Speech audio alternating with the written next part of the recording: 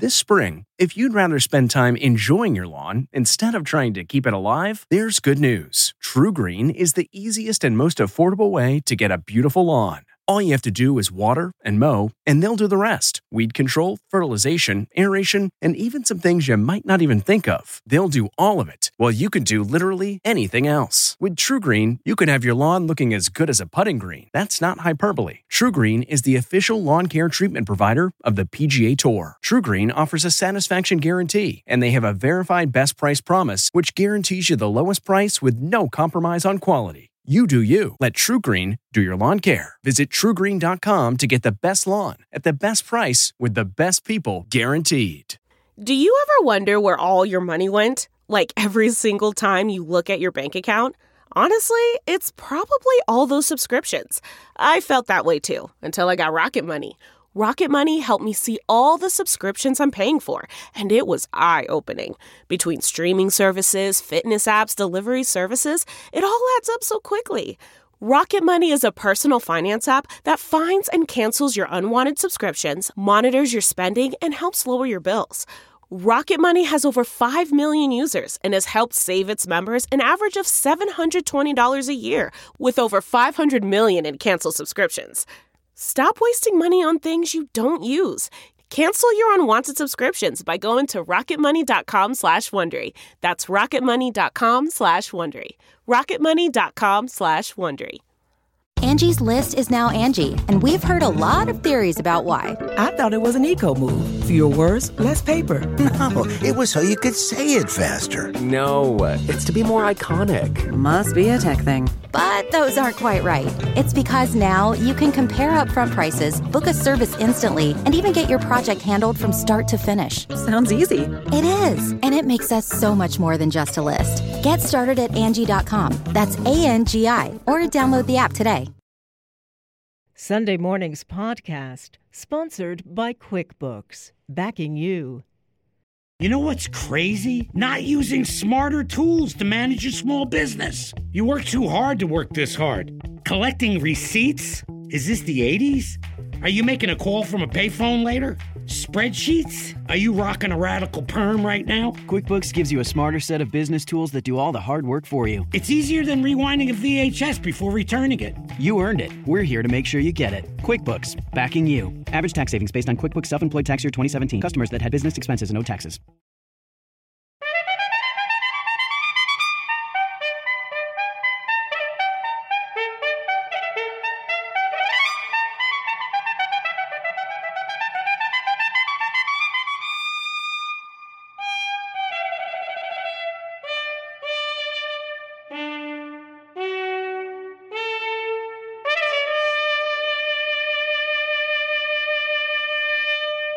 Good morning. I'm Jane Pauley, and this is Sunday Morning.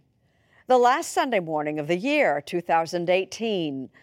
For some of us, the encyclopedia brings back memories of childhood trips to the library, journeys through the pages of a treasure trove of all kinds of information. On this, the 250th anniversary of the Encyclopedia Britannica, Luke Burbank has done a little research. Long before you could Google it or ask Alexa, there was the Encyclopedia Britannica, which turns 250 this month. It was useful, combining scholarship with practical information.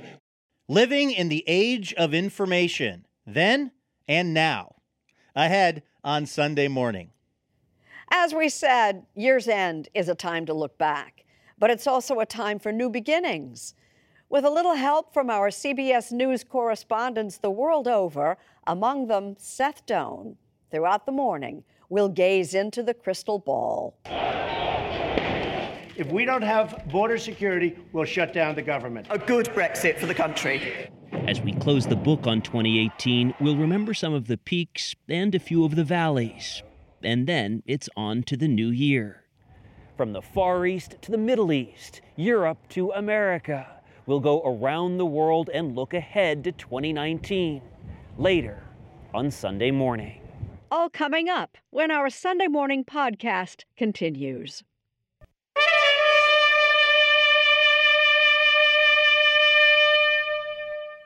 Encyclopedia, a book or set of books providing information on all or many branches of knowledge, generally in articles alphabetically arranged. Luke Burbank takes us to C for Cover Story.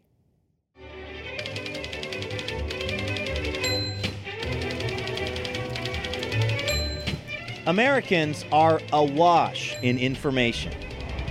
Most of us walk around with devices that give us instant access to all the knowledge in human history. For me, this is where it all began. But before you could Google it, and long before we met Alexa, there was Britannica. You think of one of the great inventions in the history of books, and that is the encyclopedia. I learned how to write by copying articles out of Britannica. Ted Pappas is executive editor of Encyclopedia Britannica. This is an original first edition of Britannica, which turns 250 years old this month. Founded in 1768 in Edinburgh, Scotland, Britannica was the brainchild of Colin McFarquhar, a printer, and Andrew Bell, an engraver. Also, they had an editor named William Smellie. William Smellie was a great editor. He was a very learned man. The only problem? His wonderful capacity for drinking. And yet, somehow, these two men with no formal training and one very drunk editor managed to write and publish the first edition of the Encyclopedia Britannica. It was useful, combining scholarship with practical information. And some guesses. A very short article in California here, our entry from 1768, spells California with two L's, and says, it's a large country of the West Indies. It is uncertain whether it be a peninsula or an island. From those humble and somewhat factually challenged roots grew a great tree of knowledge. This is knowledge in depth. Large, authoritative essays. Considered by many to be the definitive resource of information over the years. Just think of it. It's a device by which all the knowledge, or most of the knowledge of the world at any one given time, is collected in one place. But there were also challenging times for the company. The Great Depression of the 1930s, for example. Folks did not have disposable income, a lot of it to spend on encyclopedias. Britannica had to find a way to stay relevant. Enter the Answer Girls, an elite corps of women who would research and answer any question a Britannica owner might have. So you would write your question on a postcard, attach one of these stamps, and then Britannica, in return, one of the women from the research center would type up and research up to a 10,000-word report as an answer to your question. Reference, Miss Watson. In fact, Katharine Hepburn's character in Desk Set, the Old Farmer's Almanac for this, if not U.S. weather, is said to be modeled on the Answer Girls director. This is from the Bible. Then there's the Whole Set Club, people who've read an entire edition of the books, including George Bernard Shaw, Tesla founder Elon Musk. It is like the Mount Everest of knowledge. And writer A.J. Jacobs. How long does that take? That took about a year and a half. And reading 6 hours a day, every day. The hardest part, he says, was actually trying to keep all those facts and figures to himself. I had all this knowledge. I kind of wanted to share it. And my wife started to fine me $1, penalize me $1 for every irrelevant fact I inserted into conversation. But she would say, like, you know, I have a headache, and I would throw in, the Bayer Aspirin Company patented heroin back in 1898, and then she would be like, well, that's $1. Have you looked at one of those before? No. These days, it's rare that students, like these fifth graders at Eisenhower Academy in Joliet, Illinois, would even pick up a physical copy of Britannica. When I first saw it, I was kind of amazed because it was kind of a variety of everything, because on this page you see animals, people, ancient illustrations. I immediately went, this literally looks like Wikipedia. Of course, the information on Wikipedia could come from anywhere, but it's actually relatively reliable compared to what else is out there. You know, with great power comes great responsibility kind of thing. Which is where David Mickelson comes in. My initial goal was to be like this Encyclopedia Britannica for urban legends. Mickelson runs fact-checking website Snopes.com from a tiny office in his home in Tacoma, Washington. The site started as a hobby, debunking odd rumors, if you can believe it, about Walt Disney. Was he frozen, by the way? No, he wasn't. But some 25 years later, the page gets around 20 million visitors per month, people hoping to separate fiction from fact. The very idea of what the objective facts of our world are really up for debate right now. Well, some people you're just never going to reach or never going to convince. That the people who are willing to take a critical or a skeptical look at something are the ones that you need to reach. And those are the people Britannica is hoping it can still reach through its various online tools. The hope and idea really being that now, maybe more than ever, facts actually do matter, and not all information is created equal.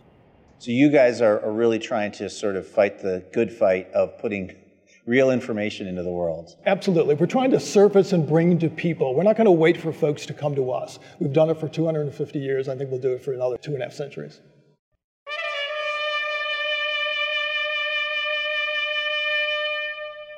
So what's ahead for us in the new year?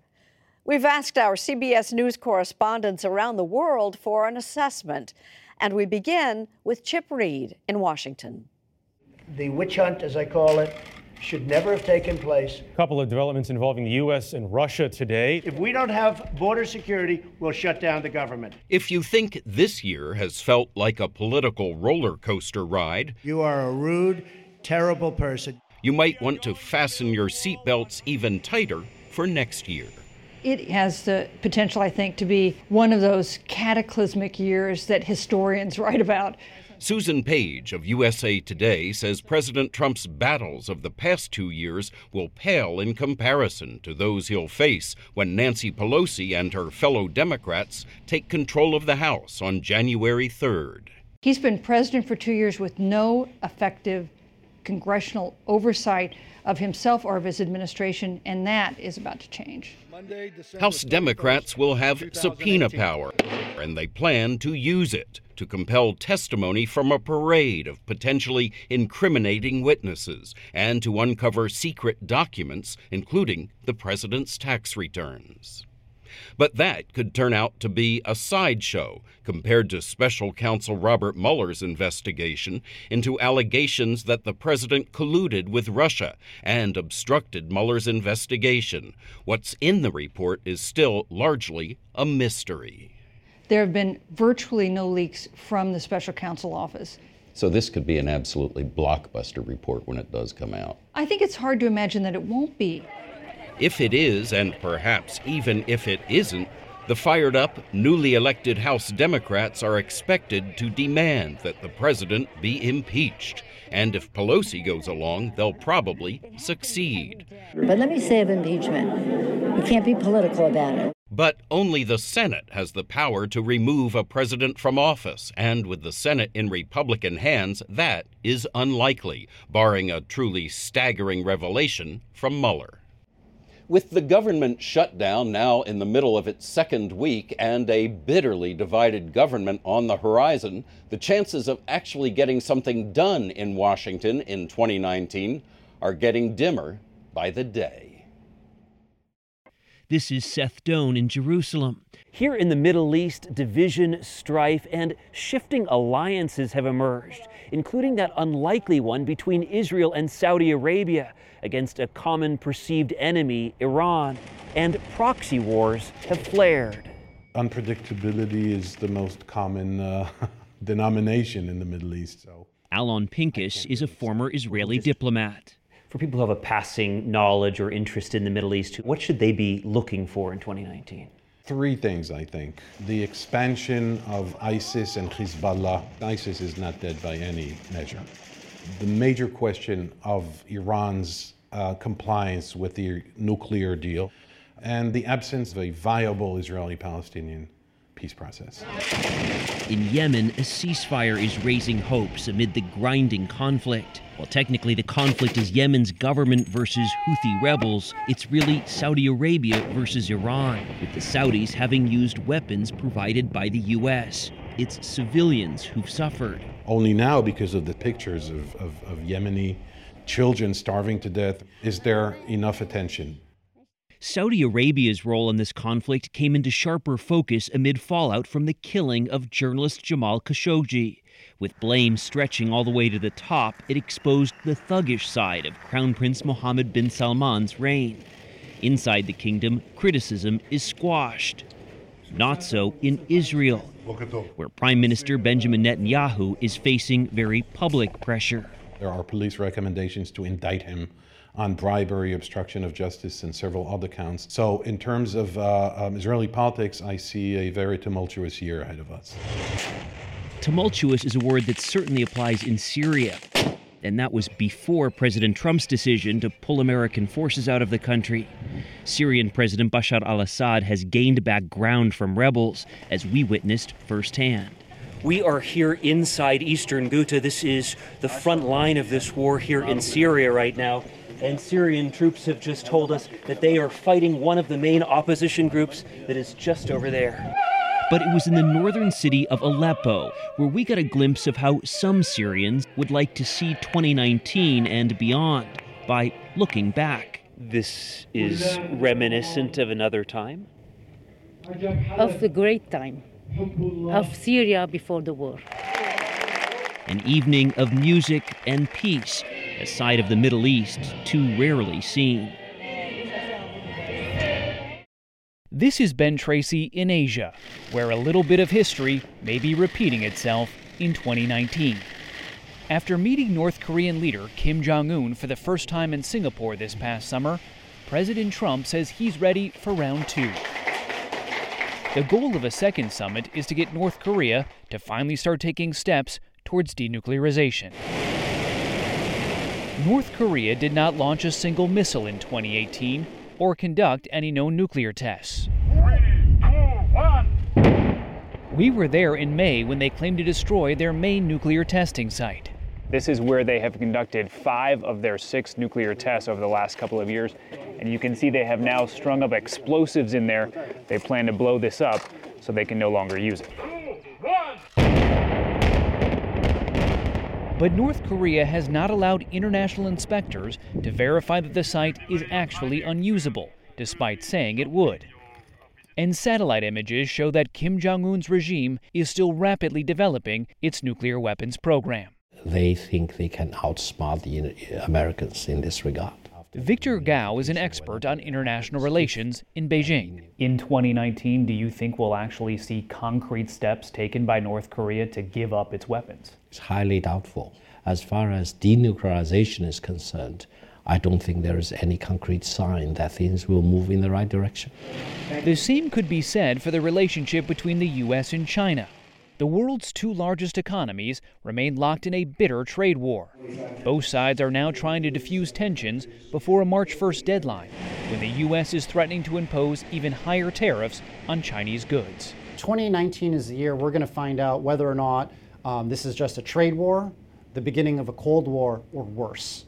Sean Ryan runs the China Market Research Group in Shanghai. He says the Chinese government may not view this as a simple trade war, but rather the United States trying to contain China's rise. 2019 marks the 70th anniversary of the Communist Party's takeover, and President Xi Jinping will want to project strength. I'm very concerned about Trump underestimating the resolve of President Xi to demonstrate to the world that China is now a rival superpower to the United States. As for Japan, come April, Emperor Akihito will become the first Japanese emperor to abdicate in 200 years. At age 85, he's handing the reins to his eldest son. A peaceful changing of the guard in the world's oldest continuous hereditary monarchy.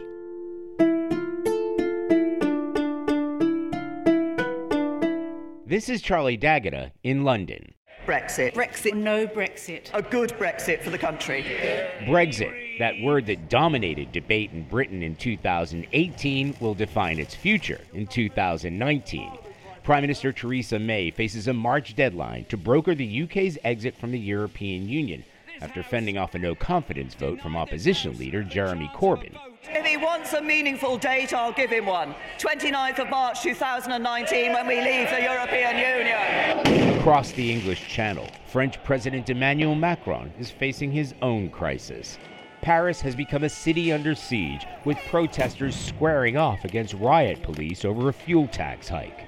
Every now and then, a group of rowdy demonstrators will try to burst out into the side streets and avenues, and they're met with a wall of riot police. The so-called Yellow Vest protesters have a growing list of demands, which includes Macron's resignation.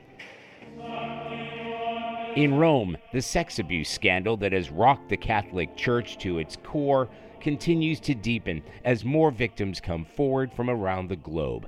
Pope Francis is facing increasing calls to respond to cases involving high-ranking clergy.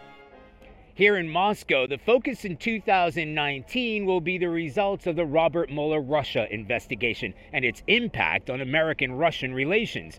Now, there were celebrations behind those Kremlin walls when President Trump was first elected, but the mood has darkened since then. You may recall that after cozying up to each other at the Helsinki summit, President Trump sent shockwaves around the world by appearing to side with President Vladimir Putin over alleged Russian interference in the U.S. election. I have great confidence in my intelligence people, but I will tell you that President Putin was extremely strong and powerful in his denial today. That was then. This is now. Sergei Markov is a Putin insider. After Donald Trump canceled a meeting in Buenos Aires, the Kremlin was a little bit dissatisfied that Donald Trump looks so weak that he is even not able to meet with Vladimir Putin. But there is one transatlantic relationship that has never been stronger.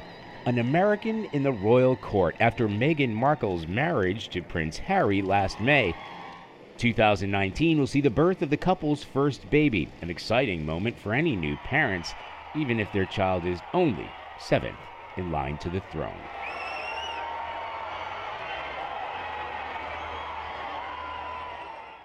I'm Jane Pauley.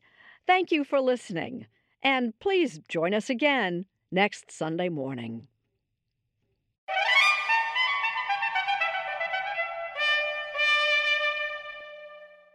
If you like CBS Sunday Morning with Jane Pauley, you can listen early and ad-free right now by joining Wondery Plus in the Wondery app or on Apple Podcasts. Prime members can listen ad-free on Amazon Music. Before you go, tell us about yourself by filling out a short survey at Wondery.com/survey.